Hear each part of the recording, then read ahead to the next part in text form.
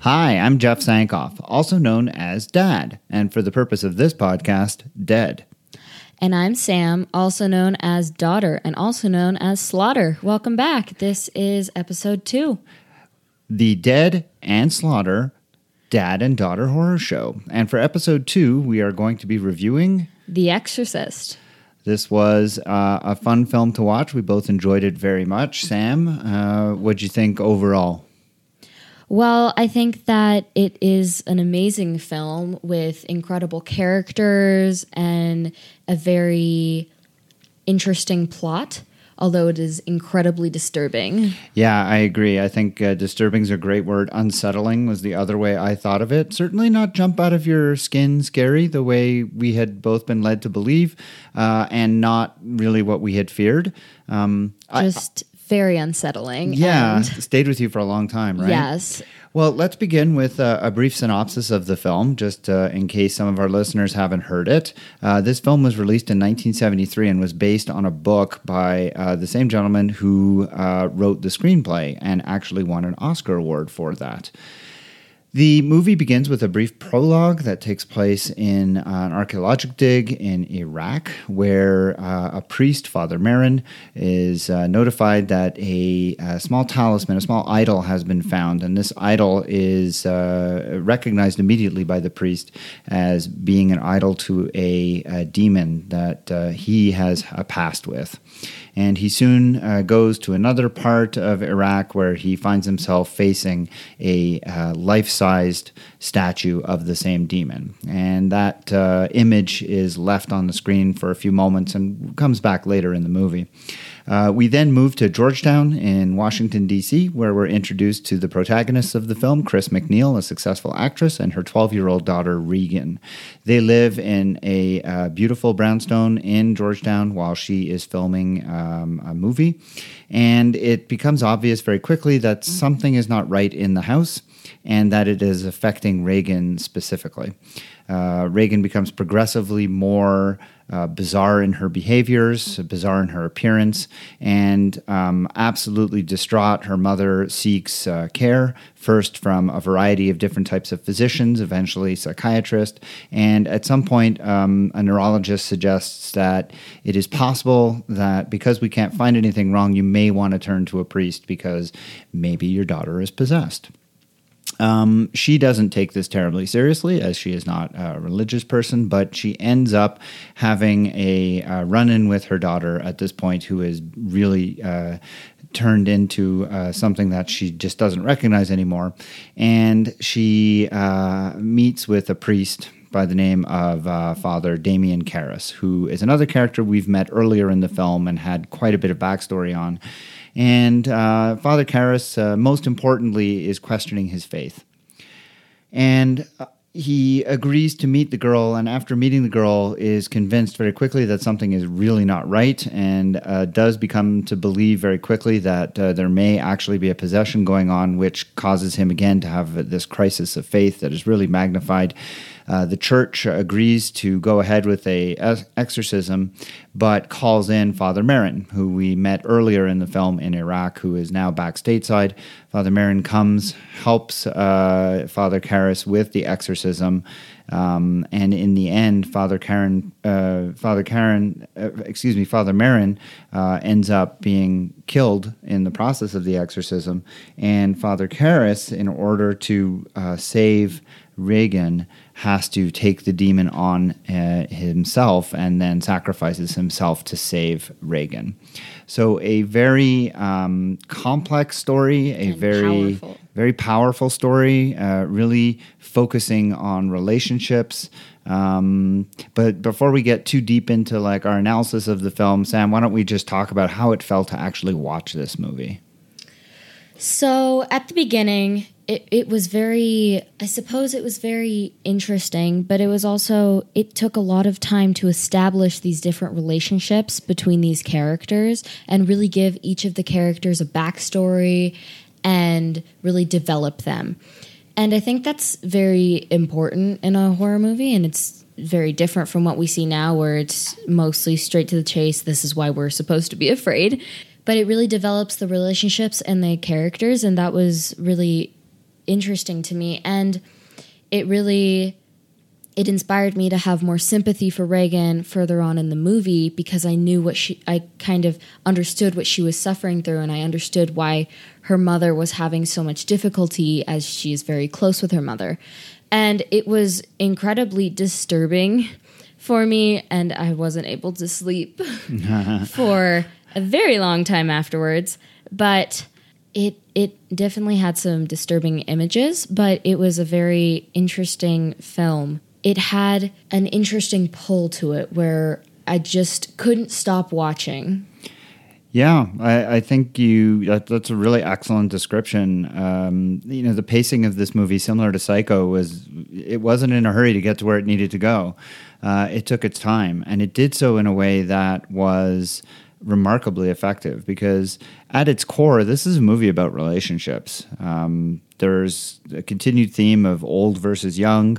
There's old versus new, if you will, and then just, mother and child. So we have, Regan and her mother. We have Father Karras and his mother, both of whom have very close relationships and scenes of real intimacy early in the movie that really get us to sympathize, like you said, with those characters, because we see how close they are with their family, and not the kinds of things you see in movies today, right? I mean, yes. This kind of pacing. And both of us remarked as we were watching the movie, the absence of music to set the mood and to almost set you up for scares was... Yes, it was really strange, because at times there were music, and it really seemed like it was adding to the suspense, where I was waiting for a jump scare. So I was like squinting to make sure that I wouldn't see anything too scary, and then nothing would happen. And then there would be scenes in the movie with no music, and I was not prepared for what I was about to see. Yeah. It just goes to show that, like, the really good filmmakers, the really good scares, don't need music to set you up. We saw that with Psycho as well, where these are William Friedkin, a renowned director at the time, but really the pinnacle was The Exorcist of his career. He really showed his chops in this film and generated so much suspense without the use of atmospheric music to do anything. I remember when we were watching it together, I just, the jump cuts that he would use, going from quiet scenes in Washington to all of a sudden very loud subway in New York, when there was really nothing scary going on, but it just constantly kept you nervous, because it was like this almost... kept you on the edge of your kept seat. you on the edge, because it was just these unexpected sort of jumps. I remember being... confused at the prologue, because they didn't spoon feed you all the narrative that you needed. They didn't tell you the name of the demon. They didn't tell you who this man was, played by Max von Sydow. It was just very mysterious throughout, and you were left to wonder. Yeah, and all of that just lent to this sense of unease, with, of course, the foreboding that we know it's coming, and we were just waiting for it to get there.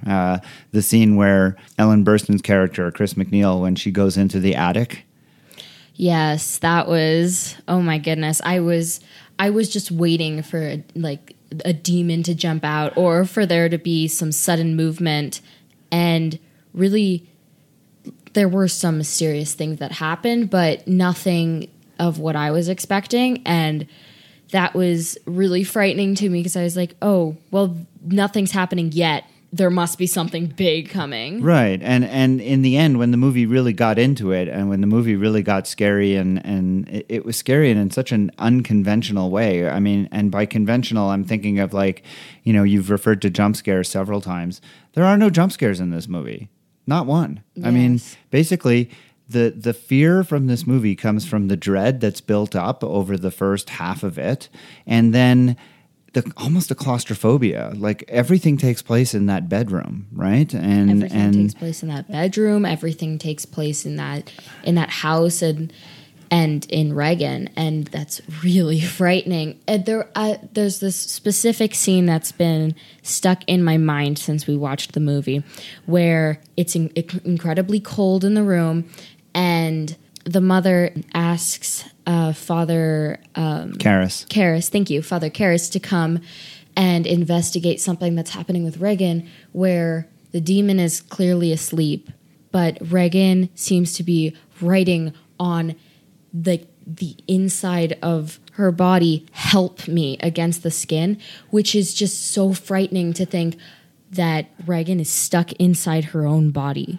It's that psychological terror, and I think the reason that this movie was so scary, we're not religious in our house. We're very secular. Mom is Catholic, but we don't go to church, and so we don't partake in the Catholic experience. So it's a little foreign for us to watch this movie and see some of the church scenes and see Father Karras. But this movie is extremely scary for anybody who is obviously deeply religious and believes in demons and believes in exorcism. But even without that, the psychological terror of watching these relationships and watching what, the mother is going through as her daughter becomes this monster. And like you said, the idea or the notion that Regan is trapped within, I agree with you. Horrifying. Yeah, that Help Me scene was very disturbing and distressing, as were many of the others.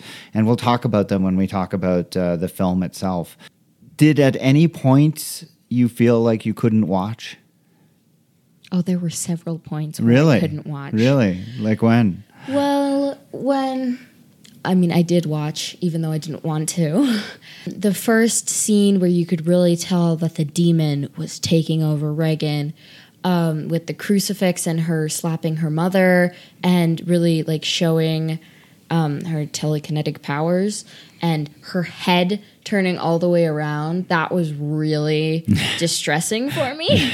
And another scene when Father Kinley, I believe, is killed, and Father Mirren, you mean? Or Father, I'm so sorry. That's okay. Father Mirren is killed, mixing up everyone. Yeah. Father Mirren was killed, and the other priest takes the demon upon himself, and you can just see the demon just trying to get out, and then he sacrifices himself. I just couldn't bear to watch. It was just so frightening and disturbing, and oh my goodness, horrifying. I think the things that for me really resonated the most were watching obviously as a parent, watching the mother be so distraught and feel so helpless and just wanting more than anything to have her daughter back. So what's wrong with her? We still think the temporal lobe. Oh, what are you talking about, for Christ's sakes? Did you see her or not? She's acting like she's fucking out of her mind, psychotic, like a split personality or... And then also, as a son, seeing the tenderness between Father Karras and his mother, and then after his mother dies, when the demon is taunting him in his mother's voice.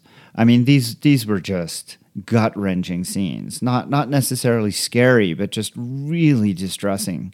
And to me, that's what made this movie, was that they spent so long getting you to know these characters and getting you to know these relationships, and then just destroying them. Dime, why you do this to me? Please, Dime, I'm afraid. You're not my mother. Dime, please. And taking you through the ringer.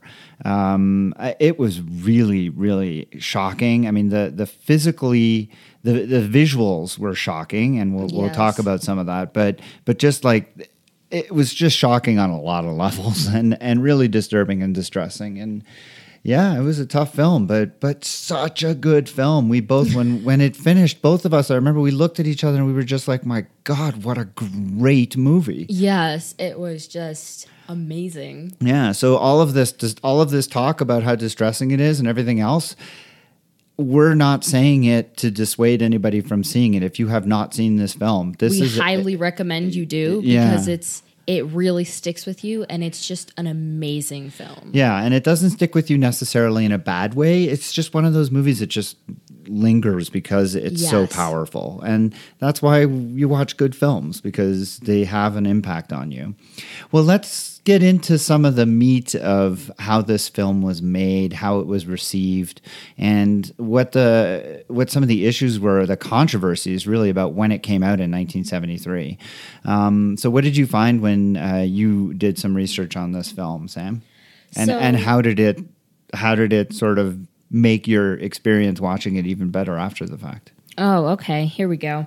Yes, it was based on a book, but that book was actually inspired by a true story, a real exorcism in 1949 on a 13-year-old boy.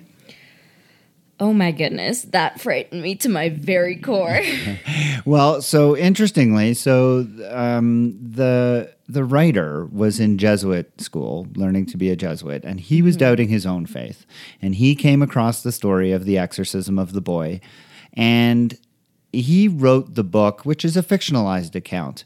But the book is much more ambiguous in terms of whether or not the boy really had mental illness or whether or not there was a true exorcism. And I think that's a really important distinction, because the movie takes away that ambiguousness, right? And I don't have a problem with that. I think the movie told a different story, and I think that the ending of the movie was important to have that ending the way it was, because it resolved this whole crisis of faith with Father Karras.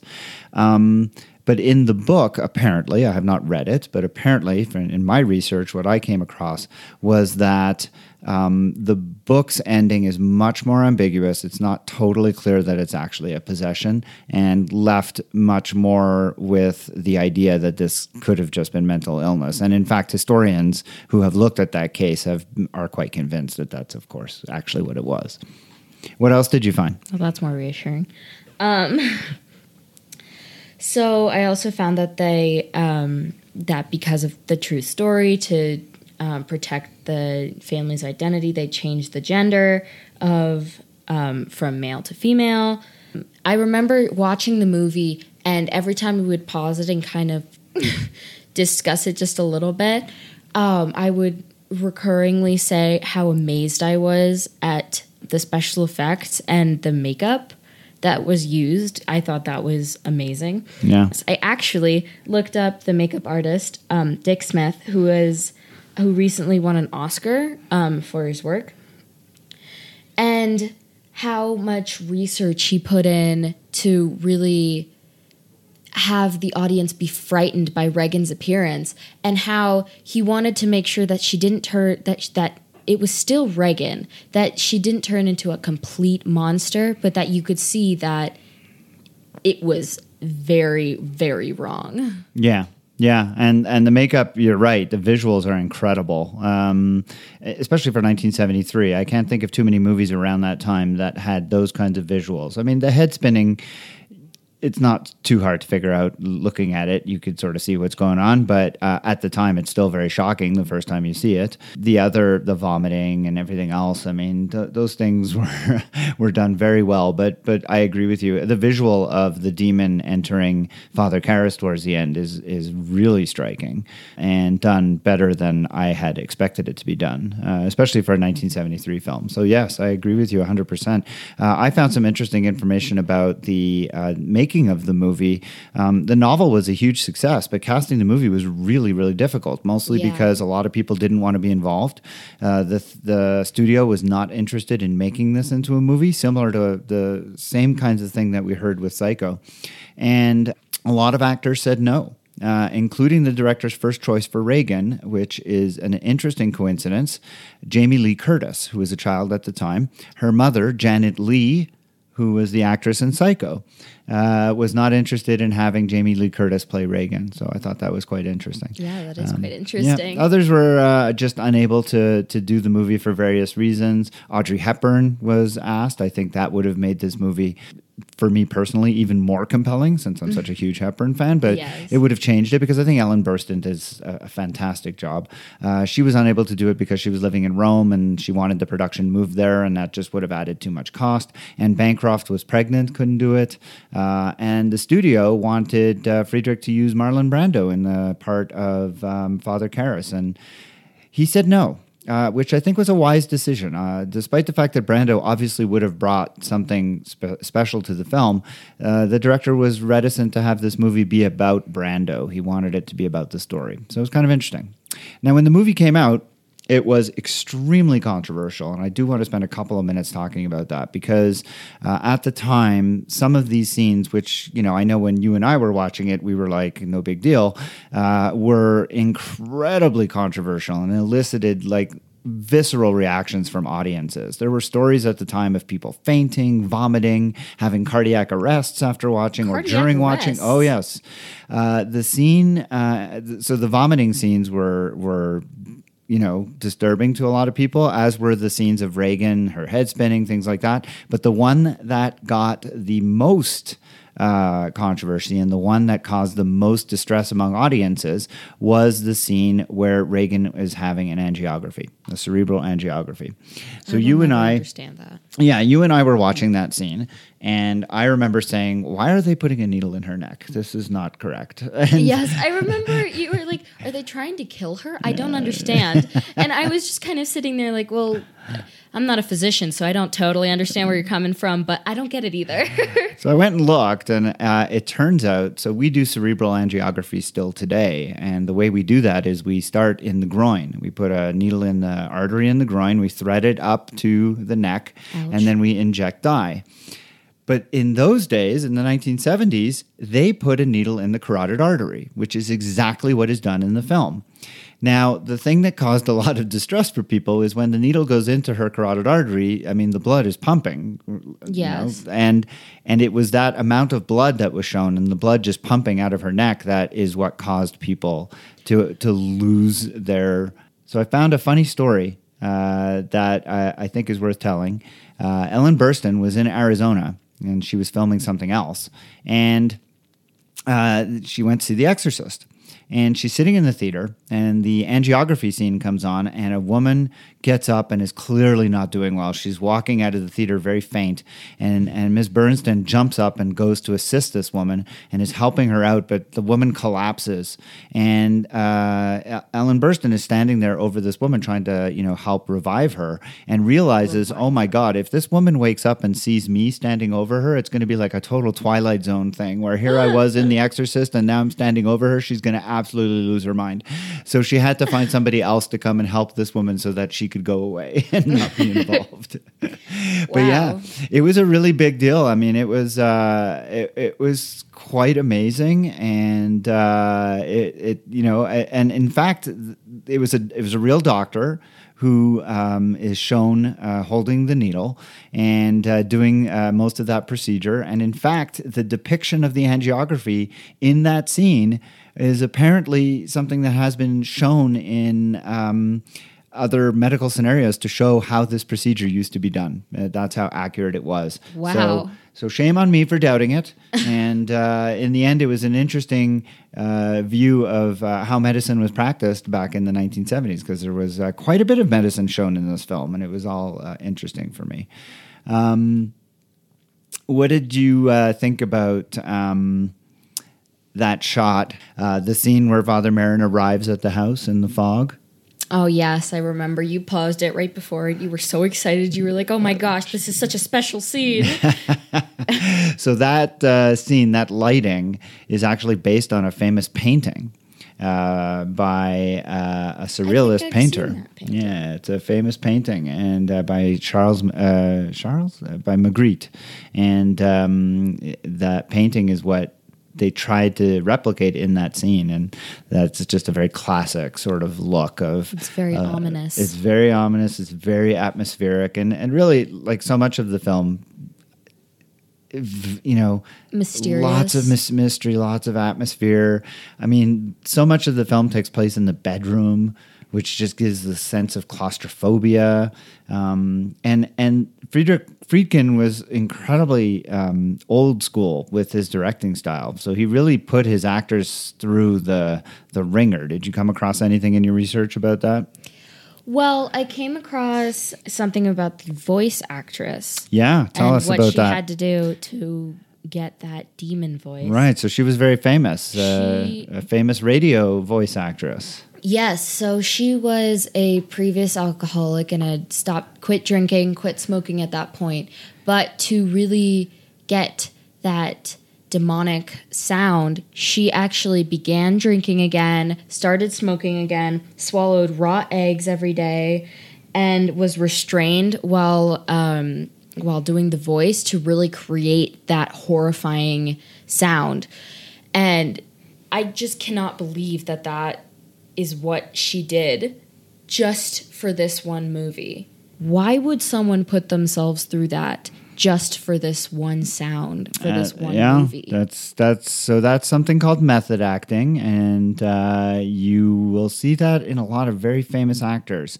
Robert De Niro, Christian Bale, they really get into their character and they do whatever it takes to be the character. And this is just one example, in this case, just for a voice. So interesting. It was Mercedes... Do you have her name? It was Mercedes McCambridge. So Mercedes McCambridge, as I said, a very famous voice actress from radio years, but also had some acting roles in film. She played this part, and there was some discrepancy as to whether or not she wanted a credit or didn't want a credit. But when the movie came out, she initially wasn't credited as having the voice. She sued and ended up getting credited on the film. And there was a lot of discussion about, did Linda Blair, who played Reagan, deserve, so she had been nominated as Best Supporting Actress, and when people found out that she had not voiced the demon, people started to question, well, did she really deserve the Academy Award? And there was a lot of controversy about that, and people think it cost her the award, which I think is a real shame, because regardless of whether or not she voiced the demon parts, her role, I mean, her acting in this movie, she was amazing. She carries this movie. She carries this movie. She is phenomenal. And what she went through in making this movie. So going back to the director, Friedkin, this man went to extraordinary lengths manipulating his actors. I mean, it was just incredible. They were yanked violently around in harnesses. What? Yeah. So remember when Reagan and her mom are having a fight, and Reagan hits her mother in the face, and the mother falls to the floor. This is just before the furniture gets moved around. Well, in that scene, Ellen Burstyn was yanked very violently to the floor with the harness and actually injured her back. Linda Blair injured her back during a scene. The bedroom, you mentioned how cold it was. Yes. Well, they actually put the set in a commercial refrigerator and filmed everything in this refrigerator. The temperatures in that bedroom were like below freezing, so that you could see the actor's breath. And Linda Blair was wearing like a nightie. And she forever afterwards said that she hated being cold because she was so cold during the filming of that movie.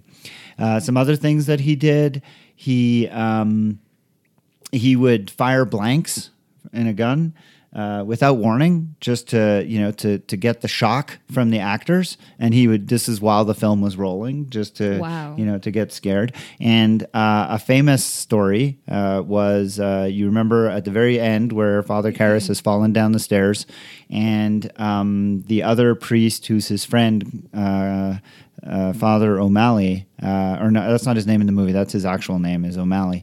He comes and is administering the last rites. Yes. Well, he looks very shaken. He looks very sort of like this is really shaking him to the core. Well, apparently just before that scene, Friedkin, the director, went up to the actor O'Malley and said, "Do you trust me?" And O'Malley said yes. And so Friedkin slapped him in the face. What? And then as soon as he'd slapped him in the face, he turned around and said, "Action." And they started filming the scene. And so the priest, who was visibly shaking during that scene, was doing so because he'd just been hit in the face by the director. Oh my gosh. So this was the kind of director he was.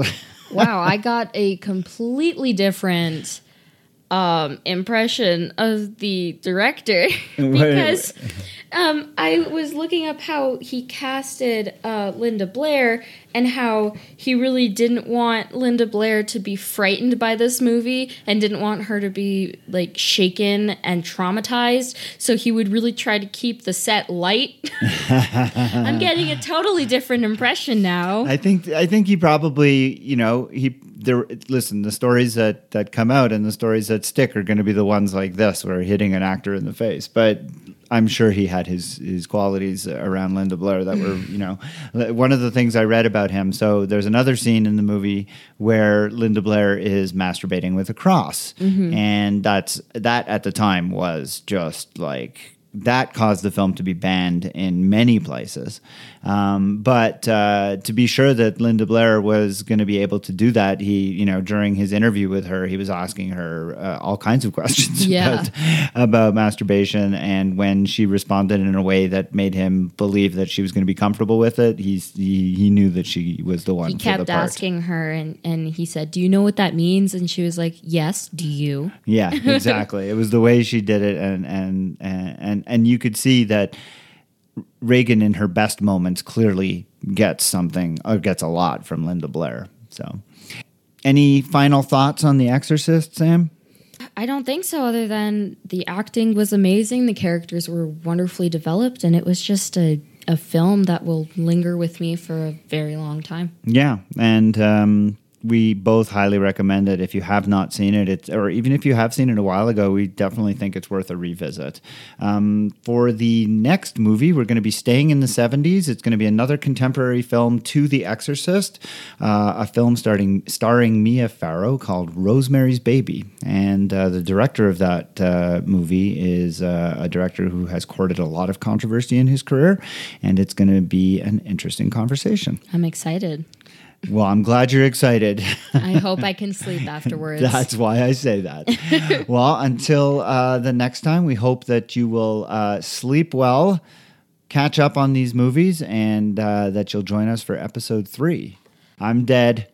And I'm Slaughter. This has been the Dead and Slaughter Dad and Daughter Horror Show. Bye.